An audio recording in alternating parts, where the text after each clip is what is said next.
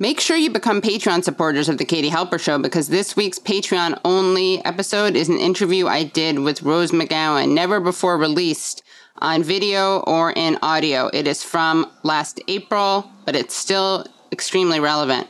So again, patreon.com/The Katie Halper Show. Again, that's patreon.com/The Katie Halper Show.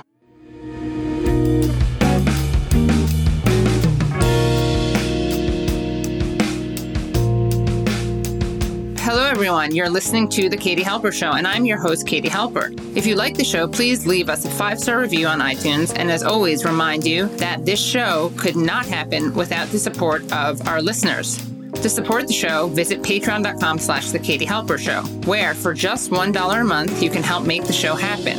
And for $5 a month, you'll qualify for great bonus content, including an alternative podcast feed and rarely seen clips that aired on our live shows. Welcome to The Katie Halper Show. So happy to be here. I'm, of course, your host, Katie Halper. Very excited about our guest, who I will introduce shortly. But I want to just take a moment to, of course, say hi to Leslie Lee. Hey, how's it going? Good, you? Good. I'm good. Happy to be here on a Wednesday night, though this is interfering with my Housewives time. So, what's Housewives time? Oh, Real Housewives of Beverly Hills. Well, I want to thank you for your contribution, depriving yourself of that and giving yourself to this. It's a wonderful show. You learn so much about the human condition from it. It's quite fascinating. I think I like the New Jersey. I never watched it, but is the New Jersey ones where they have these really ridiculous, like, Roman columns in front of the house? I think that might be 2 or 3 of them, but that does sound like New Jersey. Oh, right. That would make sense. Yeah. And their names are like was it Melania? Now that I know who Melania Trump is, I feel like maybe when I watched it, I didn't know any other Melanias, so it didn't stand out that much. Obviously not named after Melania Trump, but Melania or something. Oh, you get some interesting names. Yeah. On the lesser Housewives shows, especially. Real Beverly Hills, that's like the real deal of the stars. Real rich people, but, a little bit more flavor on the other ones. Where's Nate? Is Nene her name? Is there a Nene? Probably. I only really know Beverly Hills. I only really mess with I think Beverly she may be Hills. Atlanta. This person I'm thinking of. Anyway, well, we have a great show for you guys today. It's important. We really wanted to make sure. Let's have a moment of silence, by the way. Okay. A moment of silence just passed for Colin Powell, RIP, no longer with us. And Leslie was actually just devastated about it. And I was devastated. The only thing that devastated me was seeing Public Enemy doing an RIP Colin Powell tweet. Yeah, what was that? I thought the corniest thing about Public Enemy was when white people started getting really into them in the OOs, but this is a new low for them, actually. A new low. Even worse. Yes. You didn't think it was possible? I mean, because Colin Powell, I remember this cat from when I was a kid, because he was sold to me as, first of all, I didn't even really know he was black because he's so light-skinned. And he is hanging out with the Republicans and no other black people did. So I didn't even really know he was black. When did it dawn on you? When I first, the first few times I heard of him, it didn't even click in my head that he was black. I knew he was something. I didn't know he was black. But even then, so what? He's a black guy who did what? You know what I mean? Well, we're going to get into that. I guess we will. But, man, just an awful person that people were so enamored with for some reason. Thought they saw such dignity and courage in him when really he was like a coward, one of the most cowardly people that's ever lived in history. Do you remember when you realized he was black? No, not really. Not really. It was been young. Yeah, my cousin's kid, who's now a freshman in college, I remember was really surprised when he learned that Michael Jackson, this is very different, but he didn't know that Michael Jackson was black. Oh, a lot of people pretended like he wasn't in his later days, but yes. Yeah. Much to his consternation. Well, should we just bring in our guest? I'm really excited to bring in our guest. And there's Colin Powell, in case anyone forgot who we were talking about. A lot of people writing Colin Powell, good riddance. But Leslie really wanted to make sure we honored him. And I figured out that a great way to honor him would be by having a guest on who has a different view from the view that we're seeing in the media. People ranging from Public Enemy to Jamal Bowman, even, which was kind of surprising. Squad member Jamal Bowman praising him. And so we have a journalist and filmmaker. He writes for places like The Independent, The Guardian, Vice, Foreign Policy, NBC, and more. You can find out more about him at Ahmed Twaij, and that is at AhmedTwaij. You can also follow him on Twitter at TWAIJI. So please welcome journalist Ahmed Twaij. Hello, how are you? Hi, thank you for having me. I'm good, thanks. How are you? Good, thank you. Thank you so much for joining us. Yeah, thanks. And Ahmed is a very prolific journalist, and you're going to tell us more about your life because you did not start off as a journalist, but you have tons of recent pieces. And we're going to talk firstly, though, about your piece on Colin Powell, which is called "As an Iraqi, I'd sooner mourn my country than treat Colin Powell as a hero." So I guess tell us why you wrote that piece, but also tell us about your own life, because I think those two things are obviously related. Sure. I assume you want to hear about my life first. Yeah. Yeah. So I'm born and raised in the UK. My parents are originally Iraqi. They left just before the start of the Iran war. So when Saddam took power, and they had, like, my dad, I guess, had the foresight to come and move to the UK. I, as you know, graduated as a doctor initially.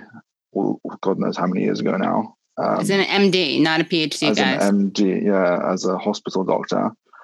And kind of realized quite quickly on that it wasn't really my passion, and began shifting towards more like storytelling and journalism. And that's where I am now, and that's where you find me doing the things that I do.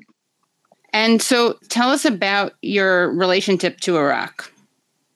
I guess it's an interesting, like, you grow up as almost like in between cultures, like in the UK.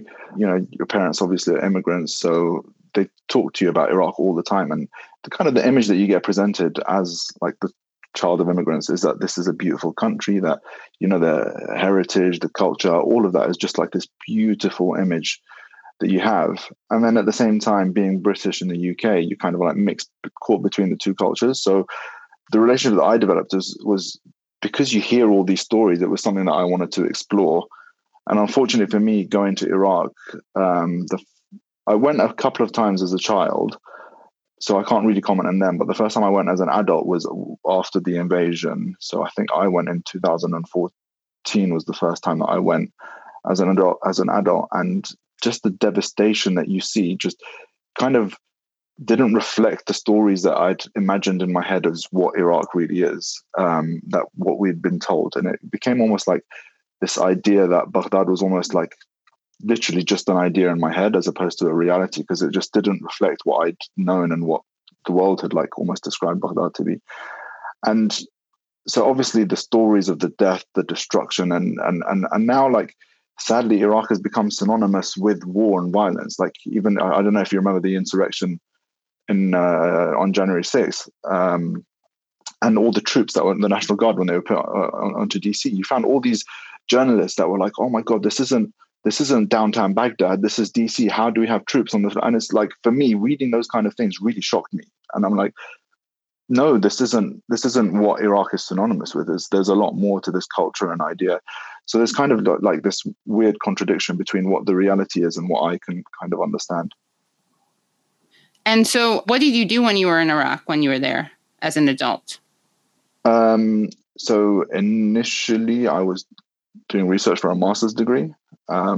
So I was looking at the impact of violence on healthcare workers in a conflict zone. And then I started working in journalism. I was like writing stories. And so that's kind of the stuff that I was doing. I worked for a few NGOs as well at the time, but mainly I was doing like the storytelling, and I worked on some film projects and things. And so tell us what your thoughts are on Colin Powell and what made you write this piece at The Independent. Yeah, so It's an interesting one. I think a few things are quite important to reflect on. And I think number one is like when you read all these obituaries, and like you said, how you have Public Enemy writing these things, and then Joe Biden calling him a devout patriot, and George Bush as well, like writing these obituaries and statements. And it's just like, this isn't really who the man was. And it's kind of quite common what we do with politicians around the world. Whenever they die, we kind of whitewash the atrocities that they committed as opposed to actually come and like really talk about it. No, this isn't a guy that I should celebrate. He's a guy that sat in front of the UN at the Security Council meeting and flat out lied. Like he said one thing and behind closed doors said another thing. One of the things he said at that meeting was, he said, I have no doubt in my head, as in I'm paraphrasing, he said, I have no doubt that Iraq has weapons of mass destruction. And then in private meetings with his chief of staff, he was asking the question, what if we send 500,000 troops into Iraq, go from the south to the north, and we don't find weapons of mass destruction? And the reality was, he just showed that he had doubt, but he chose to lie in front of the UN Security Council. And this kind of like peddling towards, or warmongering, I would say, towards violence in Iraq and the military-industrial complex was the cause of hundreds of thousands of deaths, millions of Iraqis displaced, and the ongoing suffering. And he never sought justice for it. And that's what disappoints me the most. Reading like a lot of the op-ed pieces, or the focus has been on his vaccination status. Oh my God, like he was double vaccinated but still died of COVID. And I'm like, this guy was never trialed. People have gone to prison for a lot less. And yet this guy sought out his like last few remaining days, like relatively comfortable with his family. So it's just an interesting perspective to have. Yeah, we actually have that video. We can watch some of it, unless it's maybe too infuriating, but we can probably watch part of it. We can do like a Mystery Science Theater thing with it, where we watch part of the testimony and we can comment on it. I think it's worth, watching, diving in just to see what he really did at this pivotal moment. It's pretty rare that you get to see the most important moment in someone's life on videotape, and we get to see his, and we really can be, the judge. Yeah. Of it's rare that you actually can, stand in judgment of somebody's actions, but hey, they're here, they're laid out, and he committed to this on camera for the world to see. That was the point. Right. So we probably should honor him by watching this. And this is from the UN shortly before, he was the guy who had the cred to sell this war when he was Secretary of State.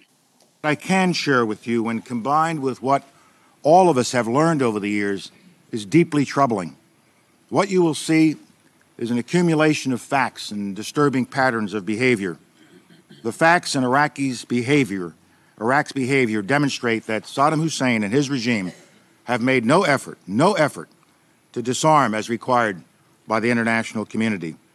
Indeed, the facts and Iraq's behavior show that Saddam Hussein and his regime are concealing their efforts to produce more weapons of mass destruction. You see, he doesn't sound unsure to me. He sounds pretty sure. Oh, you don't have to unpause it. He just seems like the confidence, like people are talking about it's a mistake. He sounds pretty sure of himself right here. Of terrorism long before these terrorist networks had a name. And this support continues. The nexus of poisons and terror is new. The nexus. He sounds more confident than I am when I give my birthday at the pharmacy. Like he's more sure of this than anything else. Terrorism take their place alongside the other Iraqi denials of weapons of mass destruction. It is all a web of lies. When we confront a regime that harbors ambitions for regional domination, hides weapons of mass destruction, and provides haven and active support for terrorists, we are not confronting the past. We are confronting the present.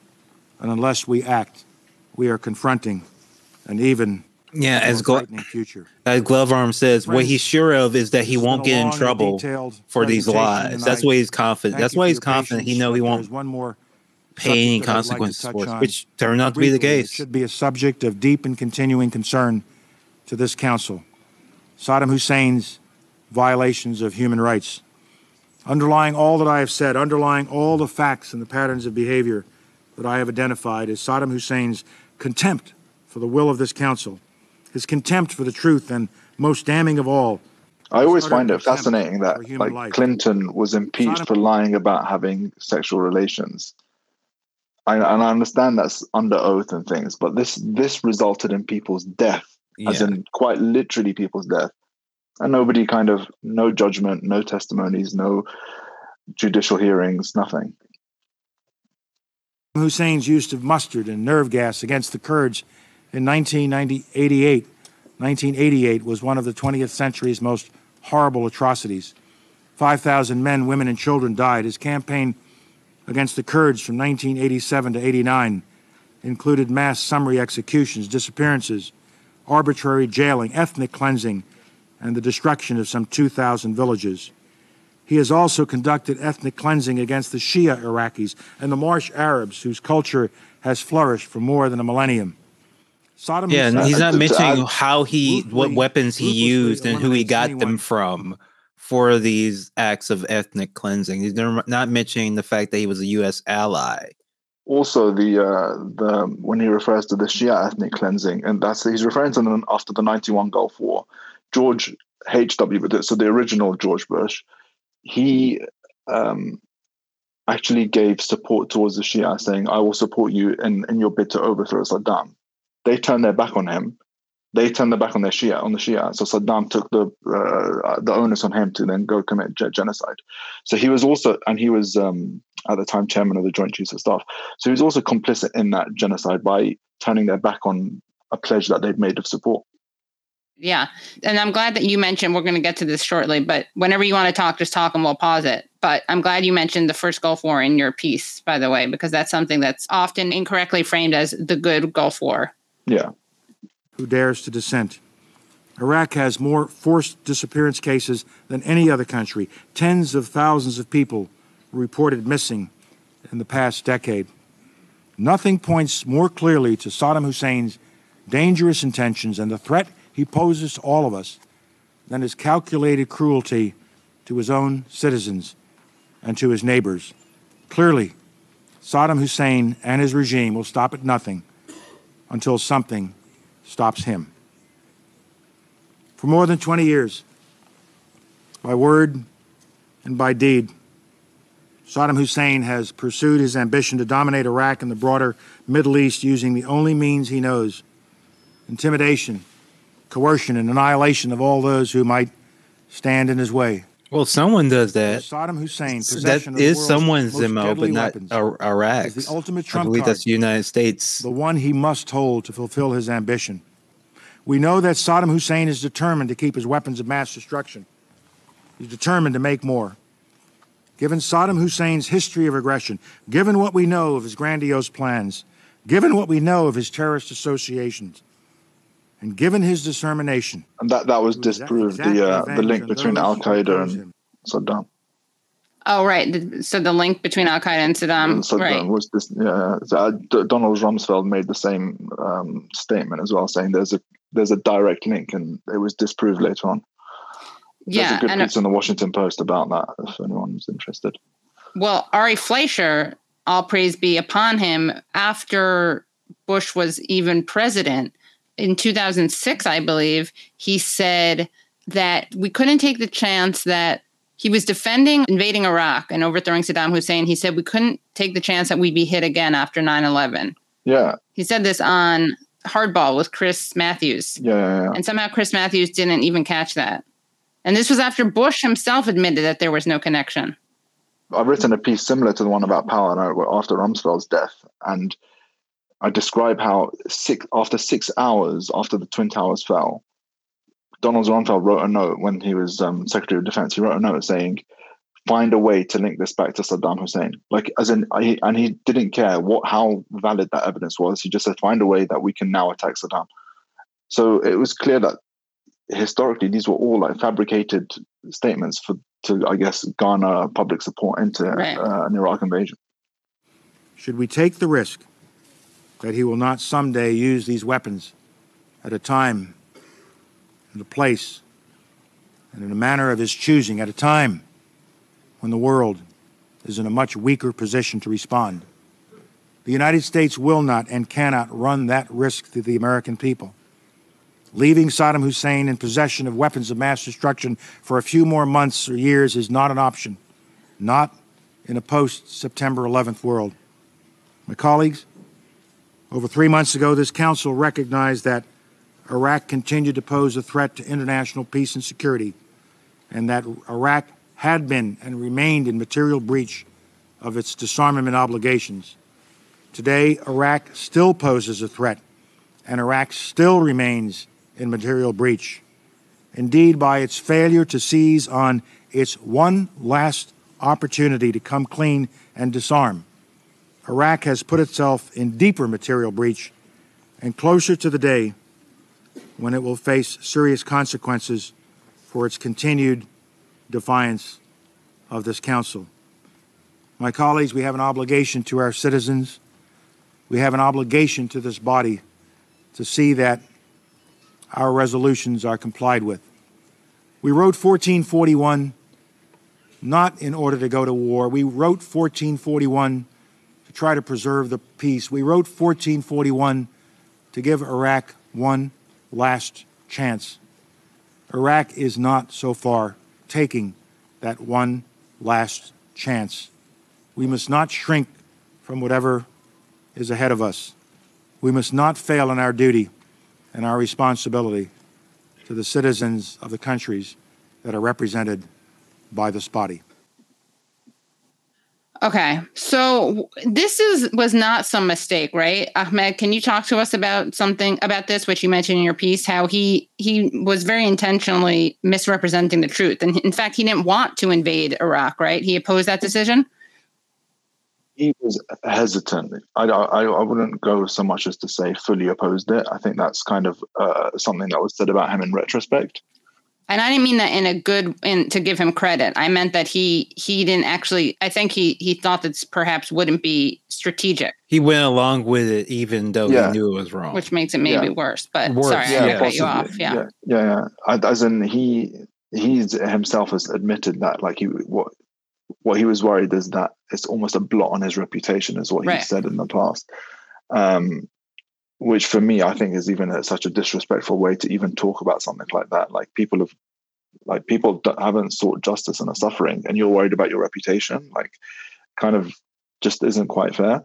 But he wasn't as, I guess, pro-war as someone like Rumsfeld was, but still publicly pushed the line for war and told the stories, and he even falsified evidence. So in that speech as well, at one point he says that Iraqis hid all the weapons of mass destruction, and he quotes a piece, and then actually the actual translation from the State Department of this quote that he's given isn't that they hid them, is that they were saying we offered you to come look for the weapons of mass destruction.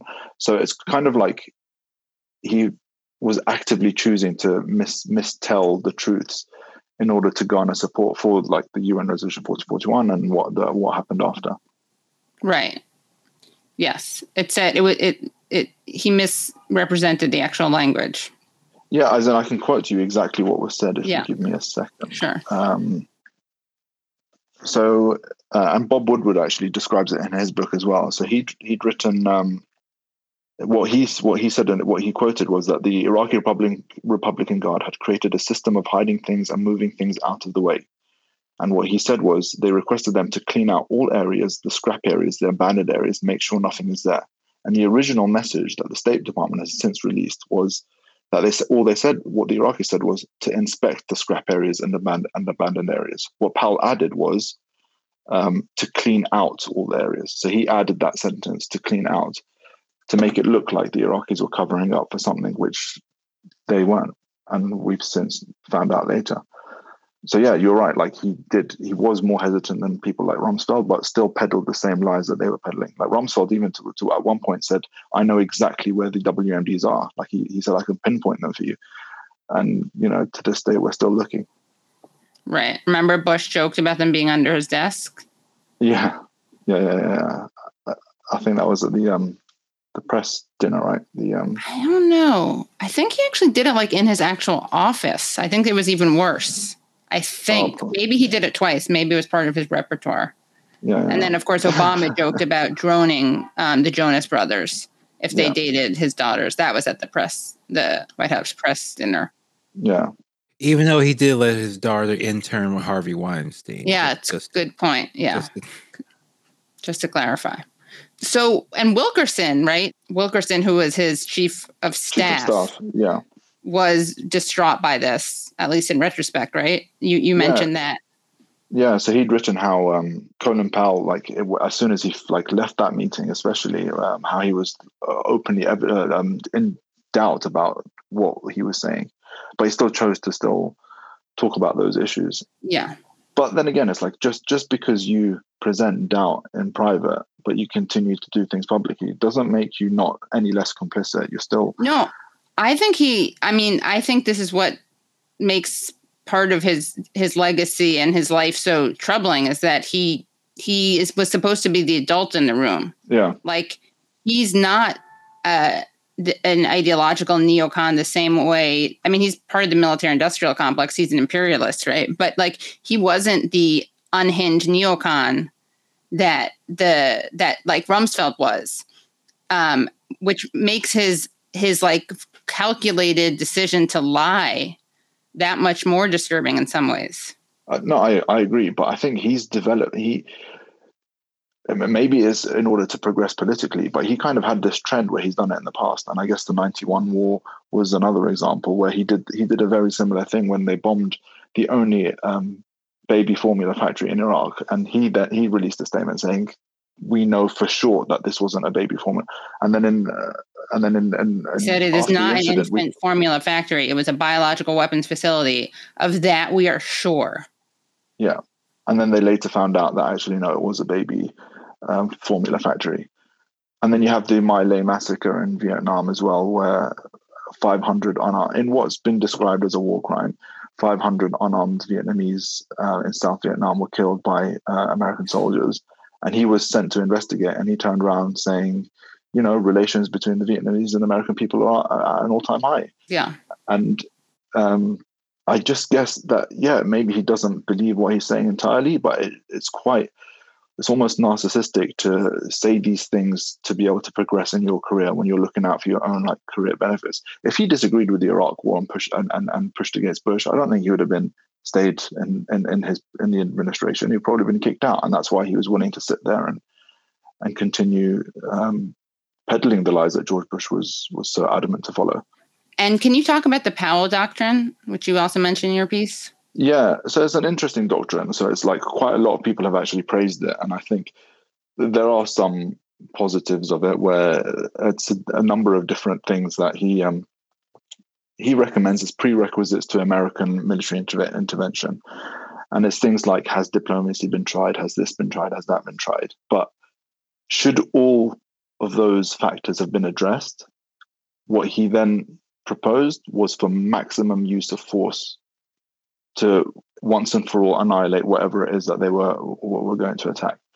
So that was applied in the 91 Gulf War after the Iraq invaded Kuwait. Obviously, they quite quickly lost to the Americans. So when they began retreating, part of what the Powell doctrine suggested was you need to destroy everything in its process.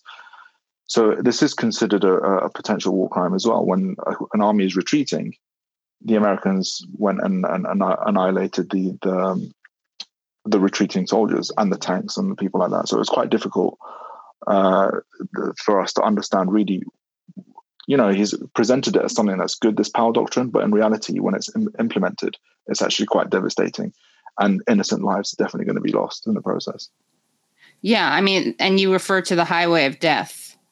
Yeah, so that was it was all, they were all on one road. This retreating army, there was one road from Kuwait back to Basra, and it's been dubbed Highway of Death because it was just Highway 80, I think. Highway 80, yeah. And it was just like non-stop attack by the Americans, and just killed and destroyed any tank, any of the soldiers that were on the route.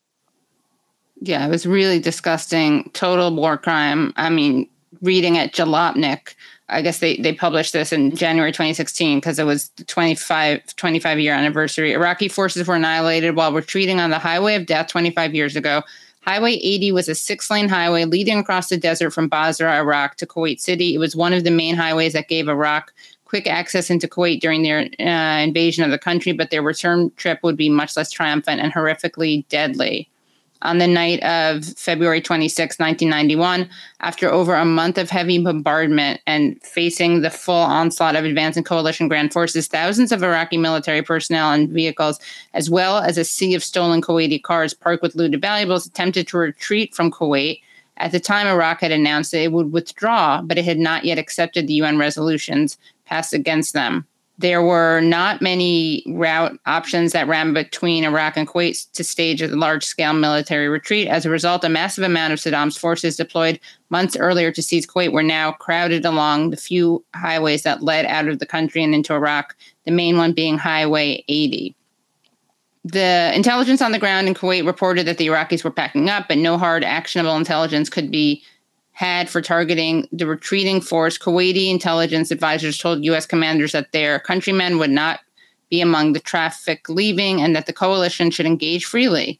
Then one of America's newest superweapons, the E-8 Joint Surveillance and Targeting Radar System, made to detect and track moving vehicles on the ground, reported something unusual. What appeared on their radar scopes seemed to be a huge convoy traveling north, leaving Kuwait City and heading towards Kuwait's northern border with Iraq. USMCA-6E intruders that were patrolling the Kuwaiti coastline were first on the scene and armed ideally for the grim job at hand. The jets were carrying Mark 20 Rockeye cluster munitions, which could rain devastation of a fairly wide area. The intruders aimed at the front and rear of the convoy.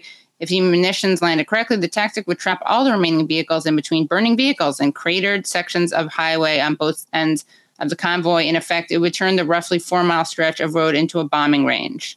The cluster munitions did their job. Both ends of escape were cut off, and vehicles at the head of the convoy careened into one another if they were not destroyed by the crescendo of submunitions. Yeah. So there's nothing like it, according to an A-10 Warthog pilot involved in the attacks. There was just nothing like it. It's the biggest 4th of July show you've ever seen. And to see those tanks just going boom and more stuff just keeps spewing out of them and shells flying out to the ground, they just become white hot. It's wonderful. Wow. Yeah. The journalists on TV talked a lot about this too. They were very happy to see the bombing and the explosions. They were like, I forget, was it Tom? It was Brokaw or one of the major anchors was just talking about how beautiful it was to see on TV. I remember watching the coverage because it was generally considered the first live TV war where you can see us raining death upon people like live while it was happening. Yeah. Yeah. And they think that like 500 to 600 people died in the highway of death. Yeah. Yeah. The numbers aren't, they don't, as in some numbers go into the thousands. Yeah. They don't, right. You can't tell. Yeah. It's probably more than whatever the estimates are that we hear about in the United States. There's video. So that's the highway. As in, you can see there's nowhere for them to go to stay safe. This is just a road that's left on fire. Yeah. I just find it funny how like we talk about all these people, like we talk about, let's say, Saddam doing like terrible things. Oh, this is when it was made into a video game by Call of Duty, I think. And they changed. So they changed it from Americans to Russians. Yes, this was very interesting. They did the Highway of Death, but they said, it wasn't Americans who did it. It was the Russians. Yeah. Oh, they made the Russians do it? Yes. Yeah. It was the Russians that were the bad guys doing it, not the Americans. That's funny that came up, but that actually is really relevant. Yeah, it is. There's an interesting game coming out called 6 Days in Fallujah. I don't know if you've heard of it.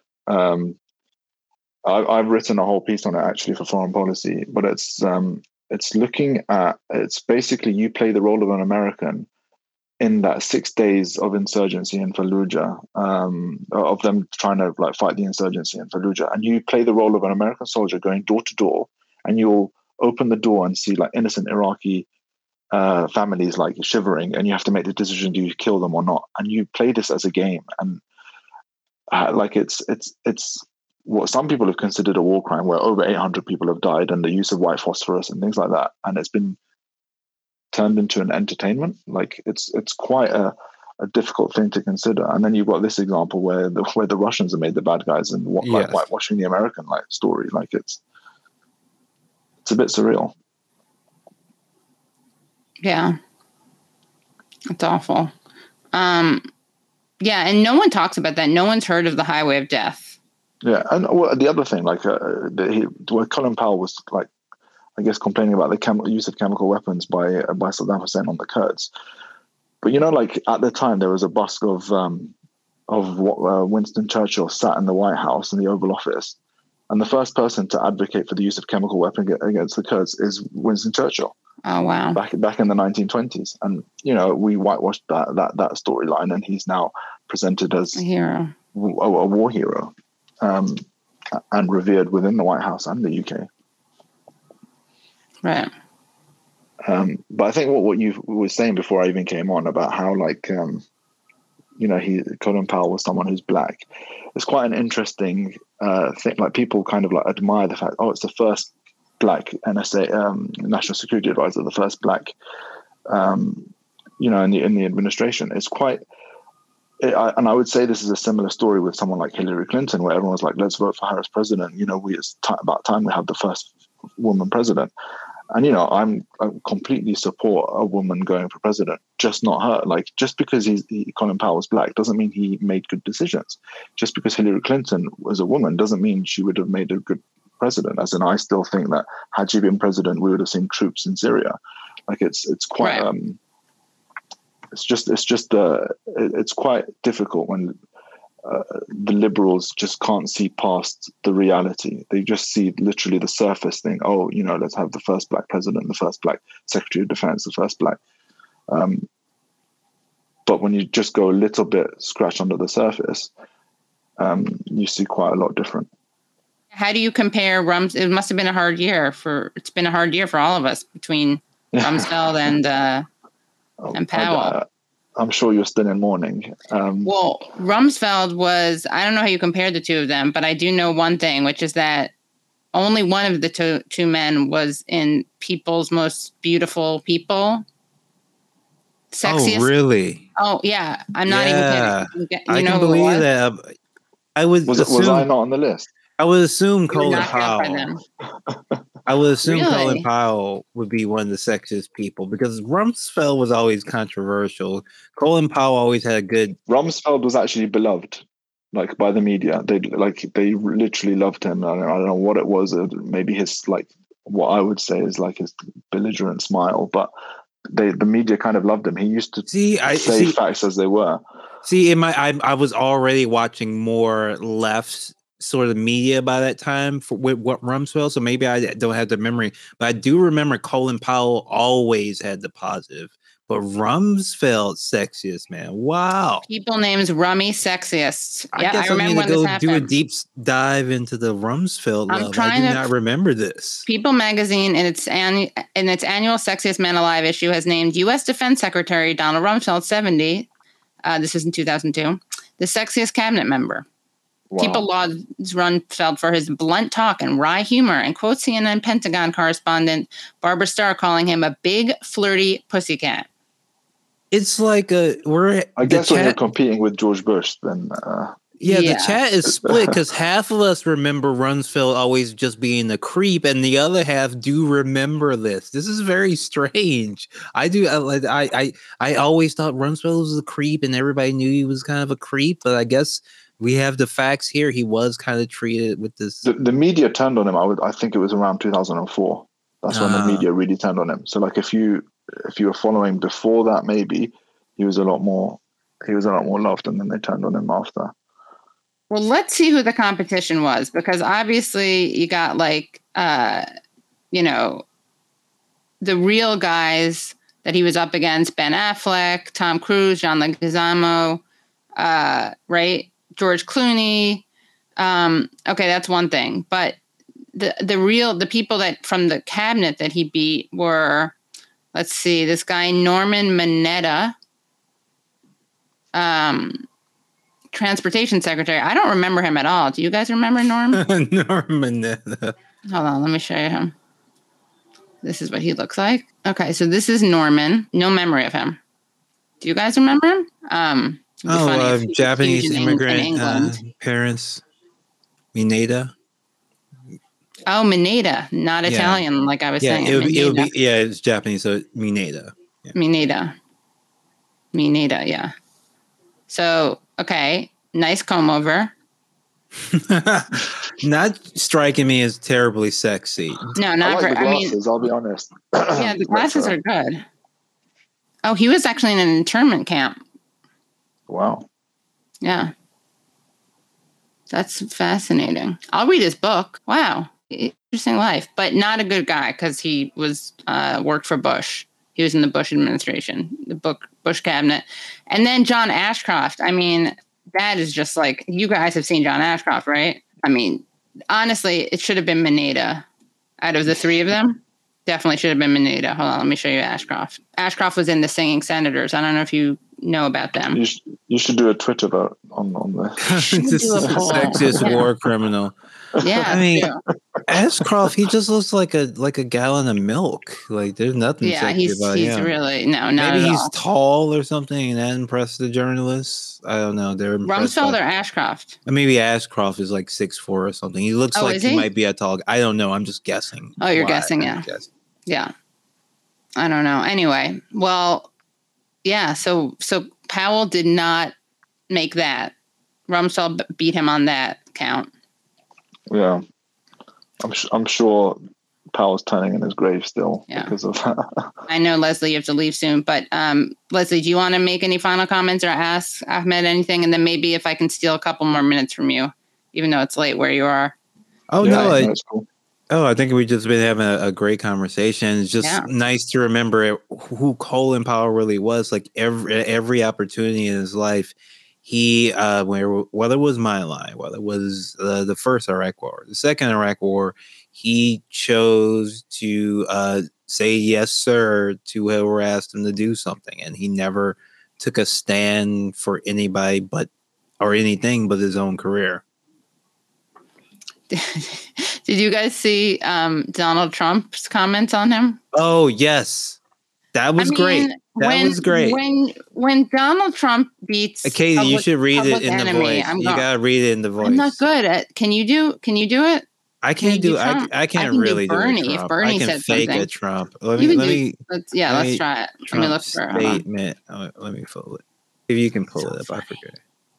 All right, it's one of the funniest things ever. All right, I have it. Okay, you have it. All right. All right. Statement by Donald J. Trump, 45th President of the United States of America. Wonderful to see Colin Powell, who made big mistakes on Iraq and famously so-called weapons of mass destruction, be treated in death so beautifully by the fake news media. Hope that happens to me someday. He was a classic rhino, if even that, always being the first to attack other Republicans. He made plenty of mistakes, but anyway, may he rest in peace. It's so great. But anyway, may he rest in peace. Is so he wrong good. though? No, it's perfect. It's the best thing anyone had to say about it, to be honest. It really is. It's so good. We should read all of his comments on everyone. Oh, he said something about Liz Cheney today. Low polling Liz Cheney, 19%, is actually very bad news for the Democrats. People absolutely cannot stand her as she fights for the people that have decimated her and her father for many years. She is a smug fool, and the great state of Wyoming, together with the Republican Party, fully understands her act. To look at her is to despise her. Hopefully, she will continue down this unsustainable path, and she will soon be gone. Man, it almost makes you miss him. It almost makes you miss him. I know. At least somebody's telling the truth. I mean, because Liz Cheney is tied in this as well. Is just an absolute monster, and is to know her is to despise her. So I think that absolutely fair as well. Low polling Liz. Did you see the tweet she put? Where she she was like, "I love presidents who get voted twice," and put a picture of George Bush. Like, it's just. She put, I think this is last week, and it's just like, come on, like you're literally promoting somebody who I think most of America now recognizes as a possible war criminal. Yes, No, yes. he's part of the resistance. And the funny thing is, she could have actually. Now he's dancing with Ellen DeGeneres on TV and a national. And that's funny because if she's actually were going to reach out to all these Democrats that are trying to defend her, she would have posted a picture of Obama because he got elected twice. Like, why is she like she wants all these people to know that she has no respect for them, like not even not even a little bit. She's not going to give an inch. So I don't know her why. Father is like, I mean, he's such a disgust. To know what he say to see her is to loathe her. Yes. Yeah. I mean, then to see, but if that's true, then to see Dick Cheney is to what? Wanna like actually? Well, we can't say it again. I can't say anything, right? No, we can't say it on YouTube. Want to throw a party? I just hope that one day the gang is all together. Rumsfeld, Colin, Dick, Georgie. I hope Condi. I hope they're all together very, very soon. That's all I'll say. Yeah. Get the band back together. Yeah, we want to get the band back together. COVID, get the band back together. COVID, get the band back together. It's just disgusting knowing that Bush is now an artist. Oh, and yes. a proponent of immigrants and all this stuff. It's just, and having interviewed, like, it's just like seeing those things disgusts me. Like, how? Did you see this, by the way? Yeah. Stop anti-Semitism. The Nation's Palestine correspondent and Time Magazine's most influential 100 people for 2021 just wished death on Henry Kissinger, a Jewish man. Okay, and then they quote Mohammed El-Kurd tweeting, "Why is it never Henry Kissinger?" I'm offended as a Jew that Henry Kissinger is framed as a Jewish man. Honestly, Katie, I've talked a lot about how much I hate this man. I did not know he was Jewish, and I just want to apologize to you. I think maybe I knew it. I just never thought about it because it doesn't matter. I might have heard he never the fact. Openly identified as like.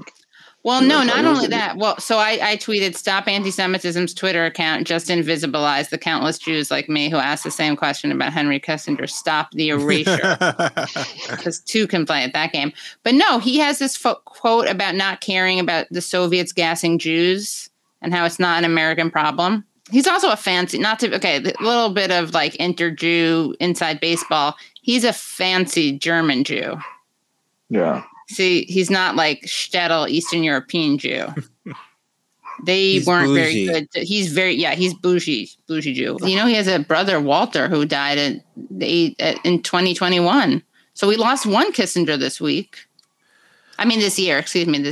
And he was 96. People did propose the disturbing theory that he's actually absorbing the life force of the other war criminals. And so that every time like one of these headlines happens, he's actually becoming more powerful. Yeah, I wouldn't put it past him. Me neither. Him and Dick Cheney, maybe. It sounds like to have a long life, the more crimes you do, the longer you live. Yeah, the longer you live. Yeah. Yes. Very Lovecraftian. Well, Katie, I do have to Leslie go. has to go. But Ahmed, thank you so much. Great article. So wonderful meeting you. Rest in peace, Colin Powell. Thank y'all so much. Have a good night. Bye, Leslie. Bye. And anything else you want to tell us about, you still have family there in Iraq, by the way? Yeah, I've still got some aunts and uncles out there. So how did your family have any feelings about his passing? I guess for lack of a better word, it's like, I guess, good riddance almost. Right. Yeah.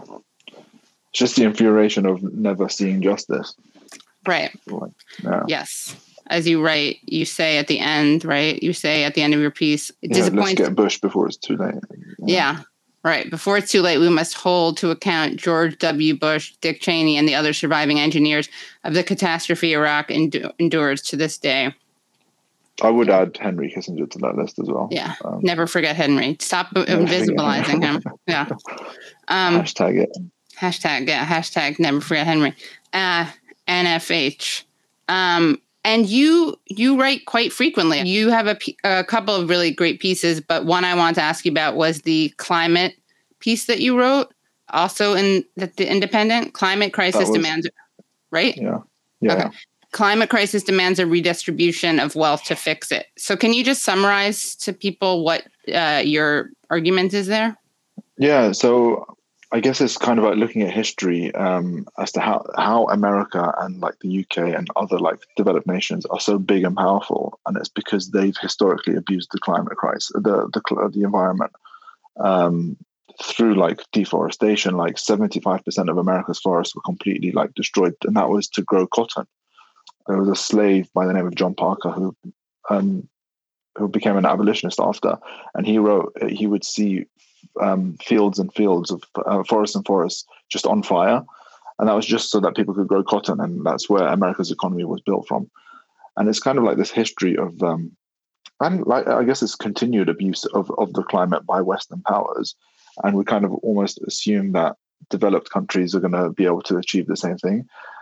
And unfortunately, even like kind of powerful economies like I would say like Brazil and China, they're never going to be able to compete with America, who's now almost reached a place where it can rely on fossil fuels less than it did before, because of how I guess developed it has the renewable sources, which are way too expensive for countries in Africa to develop, to purchase. So the only way for us to be able to really consider climate change and to tackle it is to have a lot of the money that's, I guess, hoarded in the West redistributed to the rest of the world so that we can tackle this jointly.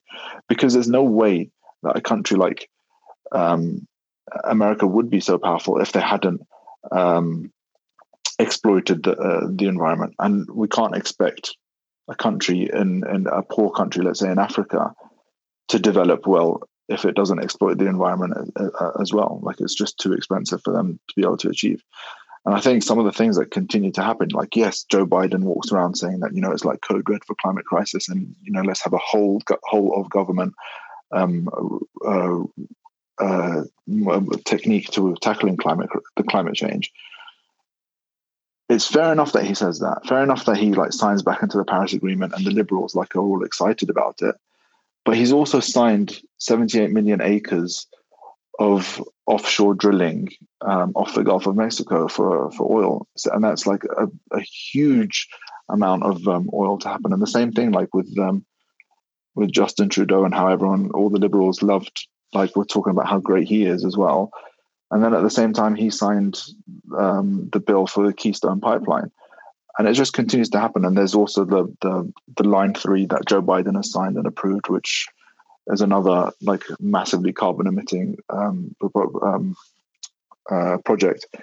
So it's this whole, I guess, unfairness that I'm arguing in the article, where countries in the past have exploited the environment, and we're expecting poorer countries to be able to do the same, to be able to help tackle the climate crisis, and they never will be able to achieve that.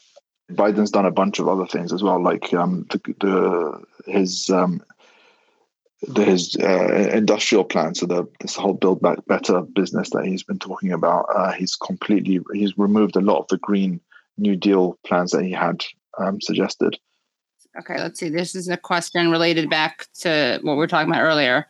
But Wendy Melly asks, Ahmed, is your family in Iraq able to live normally? Is the U.S. still a notable occupying presence there? So the U.S. withdrew from Iraq in 2011, technically withdrew from Iraq. So there's no real presence on the street. There are still military bases where the U.S. Army is there, but they're not. You don't really see them. There is it's an unstable country, so it depends how you define normal, really. So yeah, I agree with that last statement about Line 3. Yeah. It's beyond Carne Verde rates. It's beyond depressing to see MSM lack of coverage about Line 3. Yeah, we did a show about this with Dallas Goldtooth, but we need to do another one. You also had a piece on Afghanistan. So I don't know if you remember, there was the attack on the airport that happened, and then 13 US soldiers died. And that was kind of what grabbed all the headlines across America, that 13 years. And in that same attack, countless number of Afghans died. And for me, that was what I wrote. I was like, Afghan lives basically matter also. It's not just the American servicemen who died, who who were like there technically in combat. It's also about the innocent Afghans who died as well. Like, we need to mention those names and numbers. So that's what I'm discussing in that article, and it happens all the time. Like, it's always just like this kind of like number that we kind of quote, whereas when it comes to American lives, we kind of revere them a lot more than anywhere else. Like, if there was an attack if there's a bomb that happens in Baghdad, it probably wouldn't even reach headline news. Whereas if, an attack happens in America and not even someone doesn't even die. So like I don't know if you remember in December, there was the attack in Nashville, the bomb in Nashville when nobody died in Tennessee. And that was like headline news for a couple of days. I guess it's understandable because it's domestic, but at the same time, when it happens in Baghdad and hundreds of people die, it doesn't really. Those lives still matter too, kind of thing. Right, unless if they're American lives and they.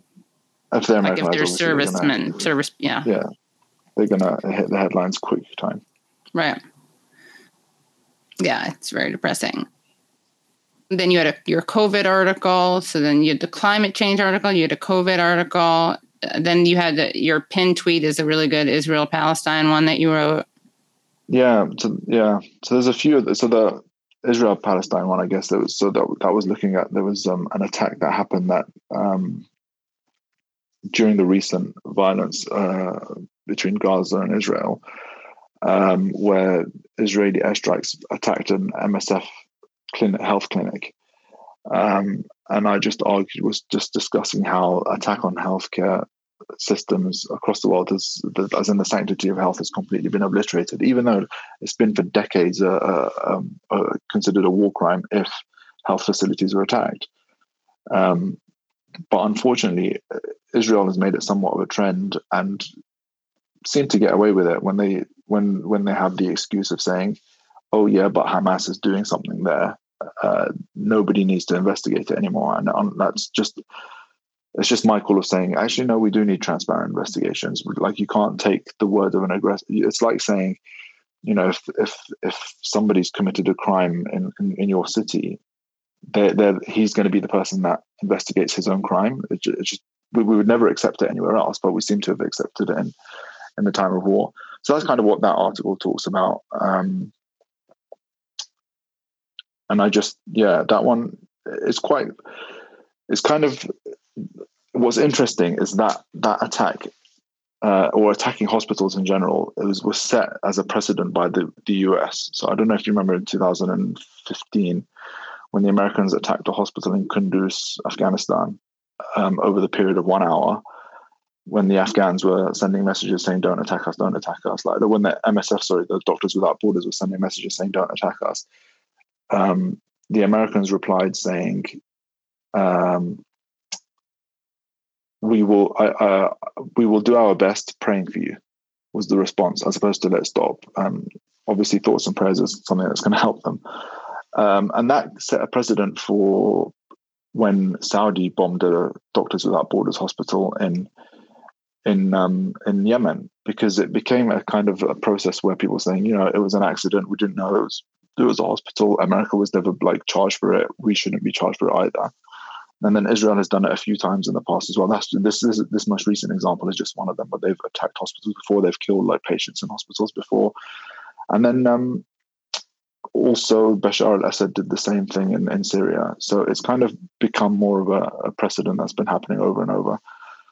So that's what that piece relates to. Yeah. Did you see Abby Martin's film Gaza Fight for Freedom? Yeah. Which Abby Martin and Mike Preisner. It's a really effective film, in part because and it's funny because Abby and Mike are both very, in a very good way, kind of not emotional, but they're righteously indignant, often, as they should be. And this is just, they're kind of, just go through exactly why Israel's crimes are so indisputable.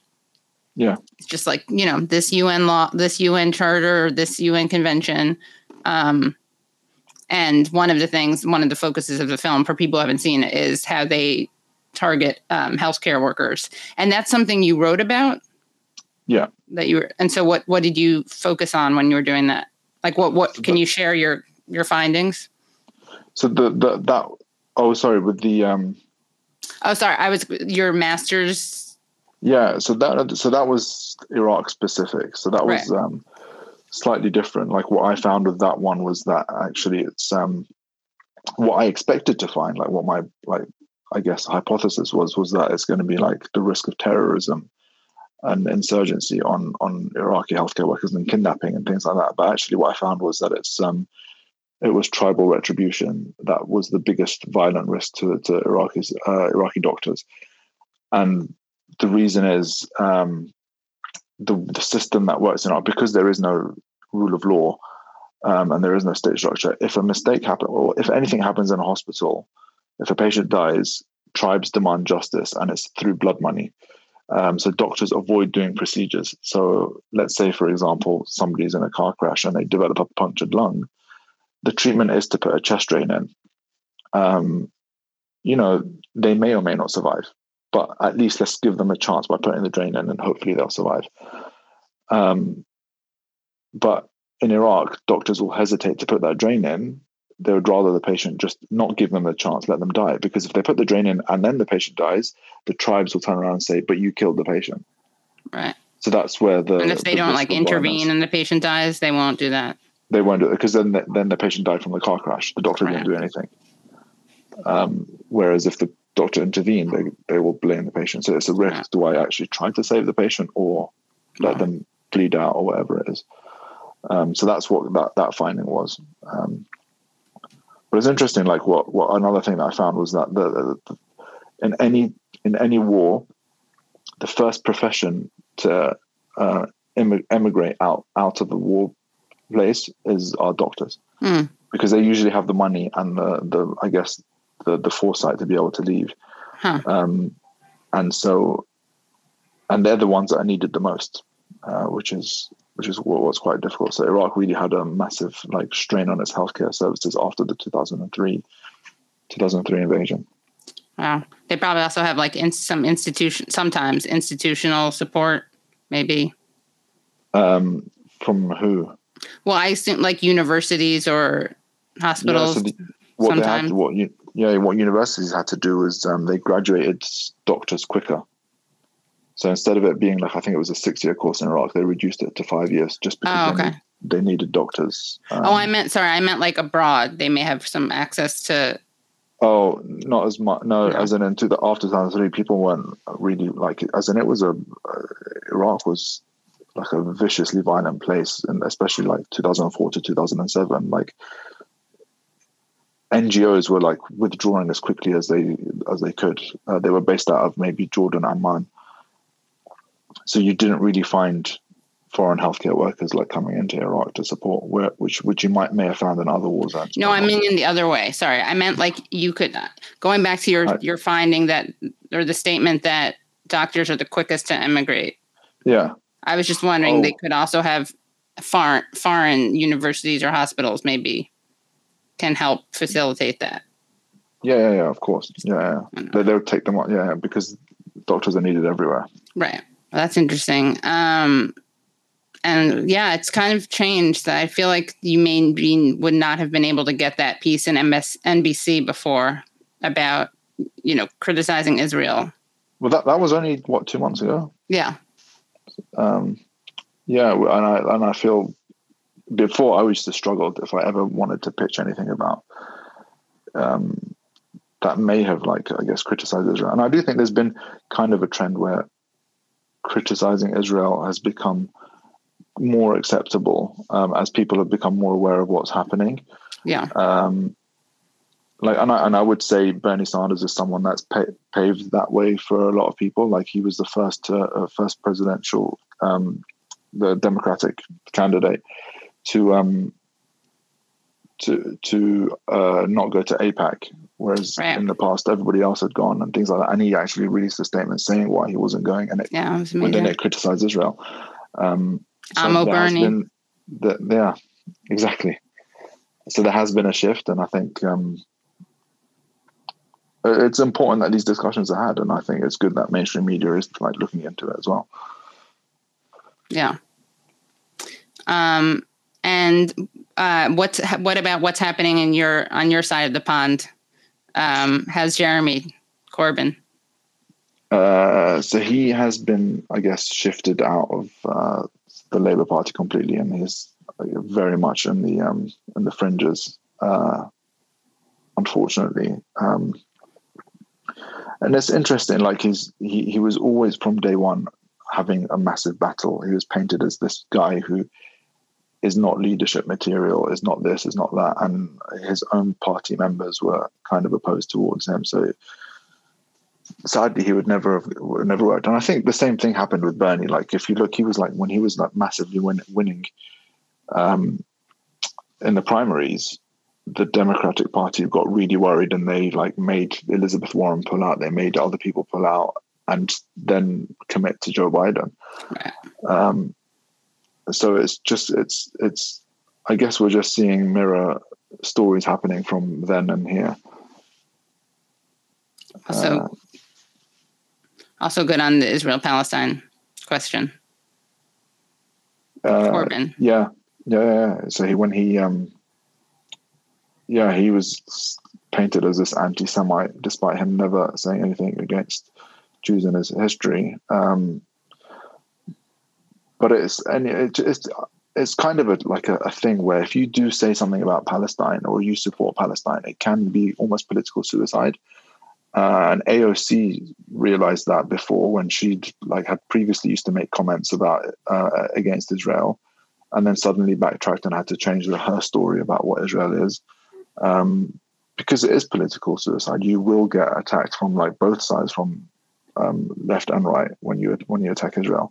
And it's difficult for people, if you conflate the story of Israel and anti-Semitism, then you've misinterpreted what politics really is. It's not the same. That when if I complain about Saudi Arabia, it doesn't mean I'm anti-Muslim, kind of thing.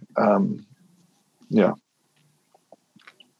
And what do you think? There's obviously a lot of comparisons between Iraq and Afghanistan, but what do you think of what Biden did in Afghanistan, which the media just pounced on him for? If I'm honest, it was inevitable. I don't think it was a Biden thing. It wasn't like he was the one that did it overnight. This is something that's been happening in stages from Obama through Trump to Biden. And it's just that the last soldier left under Biden. But it was inevitable. What else did we expect was going to happen? The unfortunate thing is that American soldiers there did commit a lot of crimes whilst they were there. People were dying. One of the examples I mentioned was Kunduz. So it's not like American soldiers there were really fully just purely protecting the Afghans.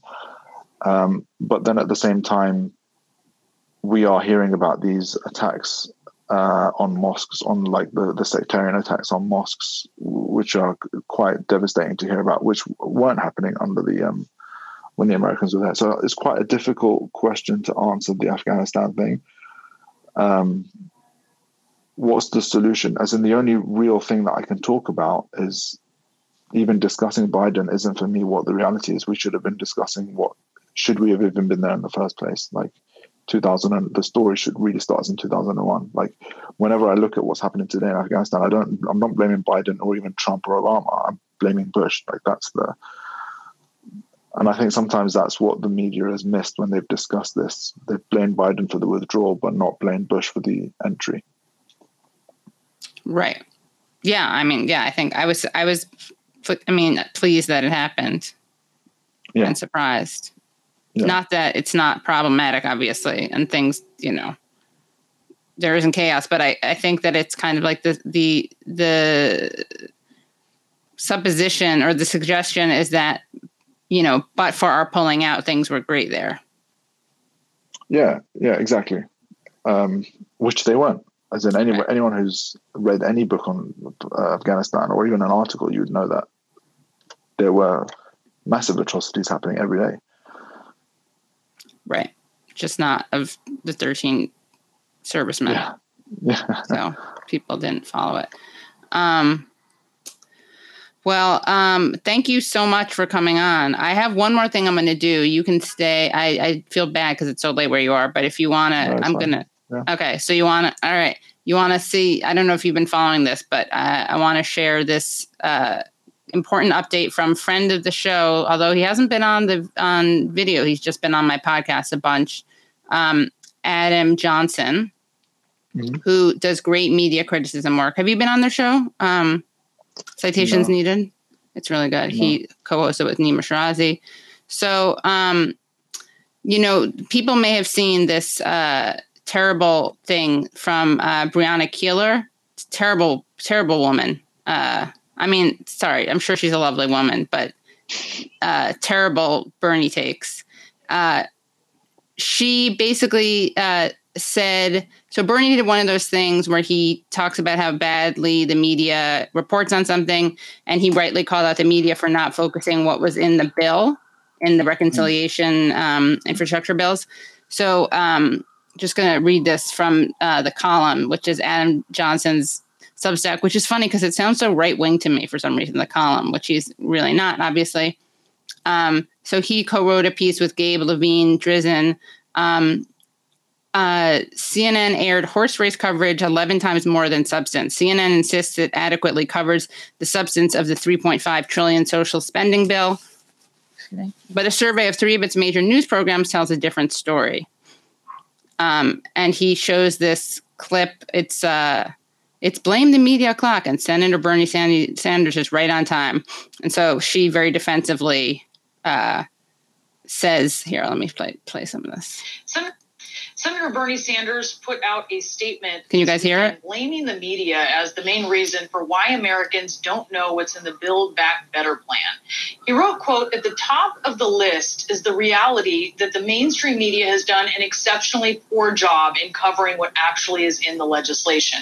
There have been endless stories about the politics of passing Build Back Better, the role of the president, the conflicts in the House and Senate, the opposition of 2 senators, the size of the bill, and very limited coverage as to what the provisions of the bill are and the crises for working people that they address.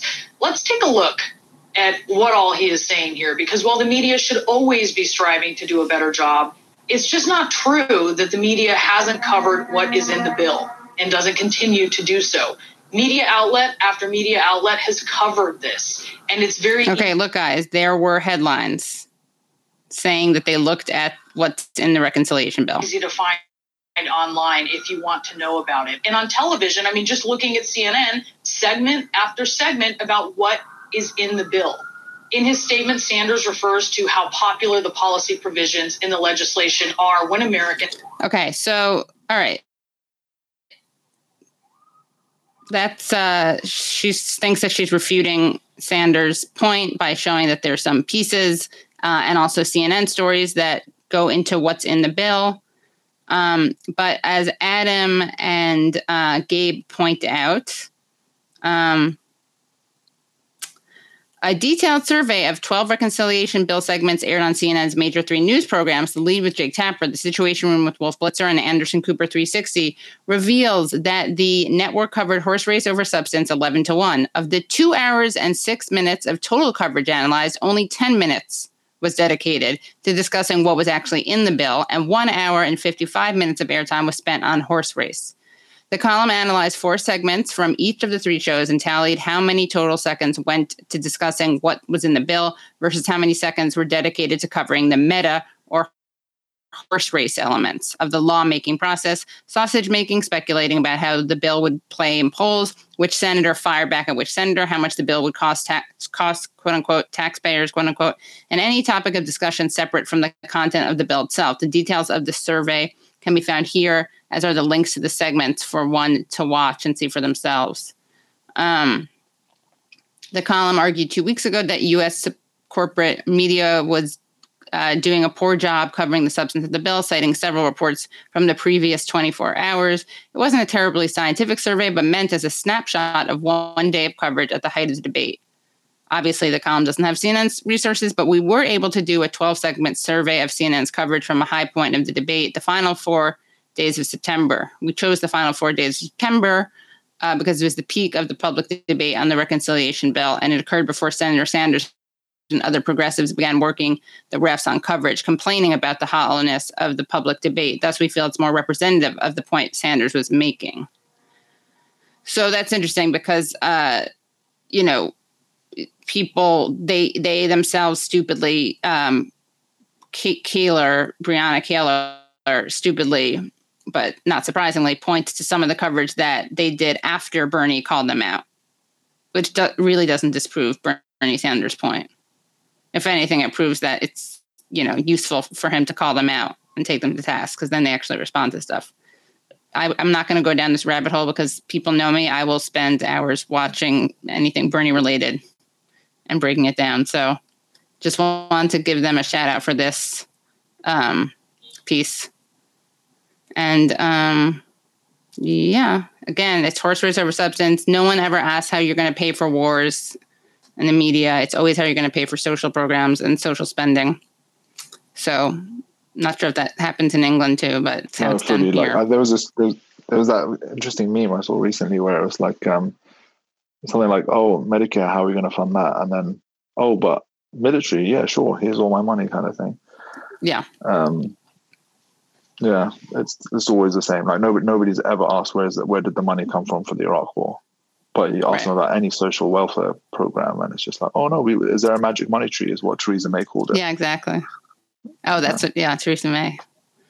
Yeah. Well, thank you so much. This was great. I really enjoyed this. Thank you so much. Yeah, of course. Come back on. Yeah. Let me know. We'll work something out. You can cover so much stuff. You can be we don't have an English correspondent.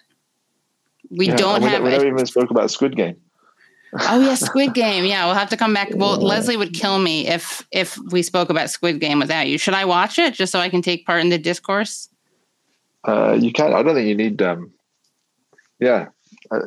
It's a good show. It's a good show. It's a good show. Not for me. It's not. It's a bit overhyped, but it's a good show to watch. Yeah, I'm watching Succession though. If anybody wants a good show to watch. Oh yeah, I gotta watch it, and I'm gonna try to get. We interviewed Adam McKay on Useful Idiots, so maybe we should try to get him back on both shows. Invite me to that. I will. Yeah, that discussion then. I'll say we one of my favorite doctors turned filmmaker journalists. Yeah, perfect. Yeah, you're one of my top 5 favorite of those who I've met, who I've had on my show. I'm just kidding. I'm honored to be in that top 5 list. Yeah, put that on your website in your Twitter bio. What kind of medicine did you do? So what I would do is emergency department, emergency room. Oh, got it. My dad's a psychiatrist. Oh, cool. That's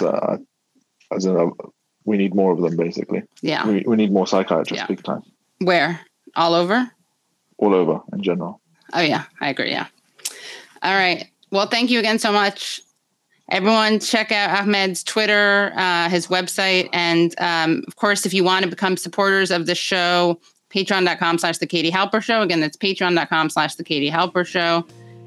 Thank you for having me. Yeah, thanks for coming on. Thank you. Bye. Bye, everyone. Thanks again for listening to The Katie Halper Show.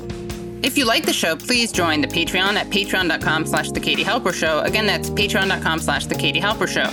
Please leave us a 5-star review on iTunes. And as always, we remind you that this show could not happen without the support of our listeners.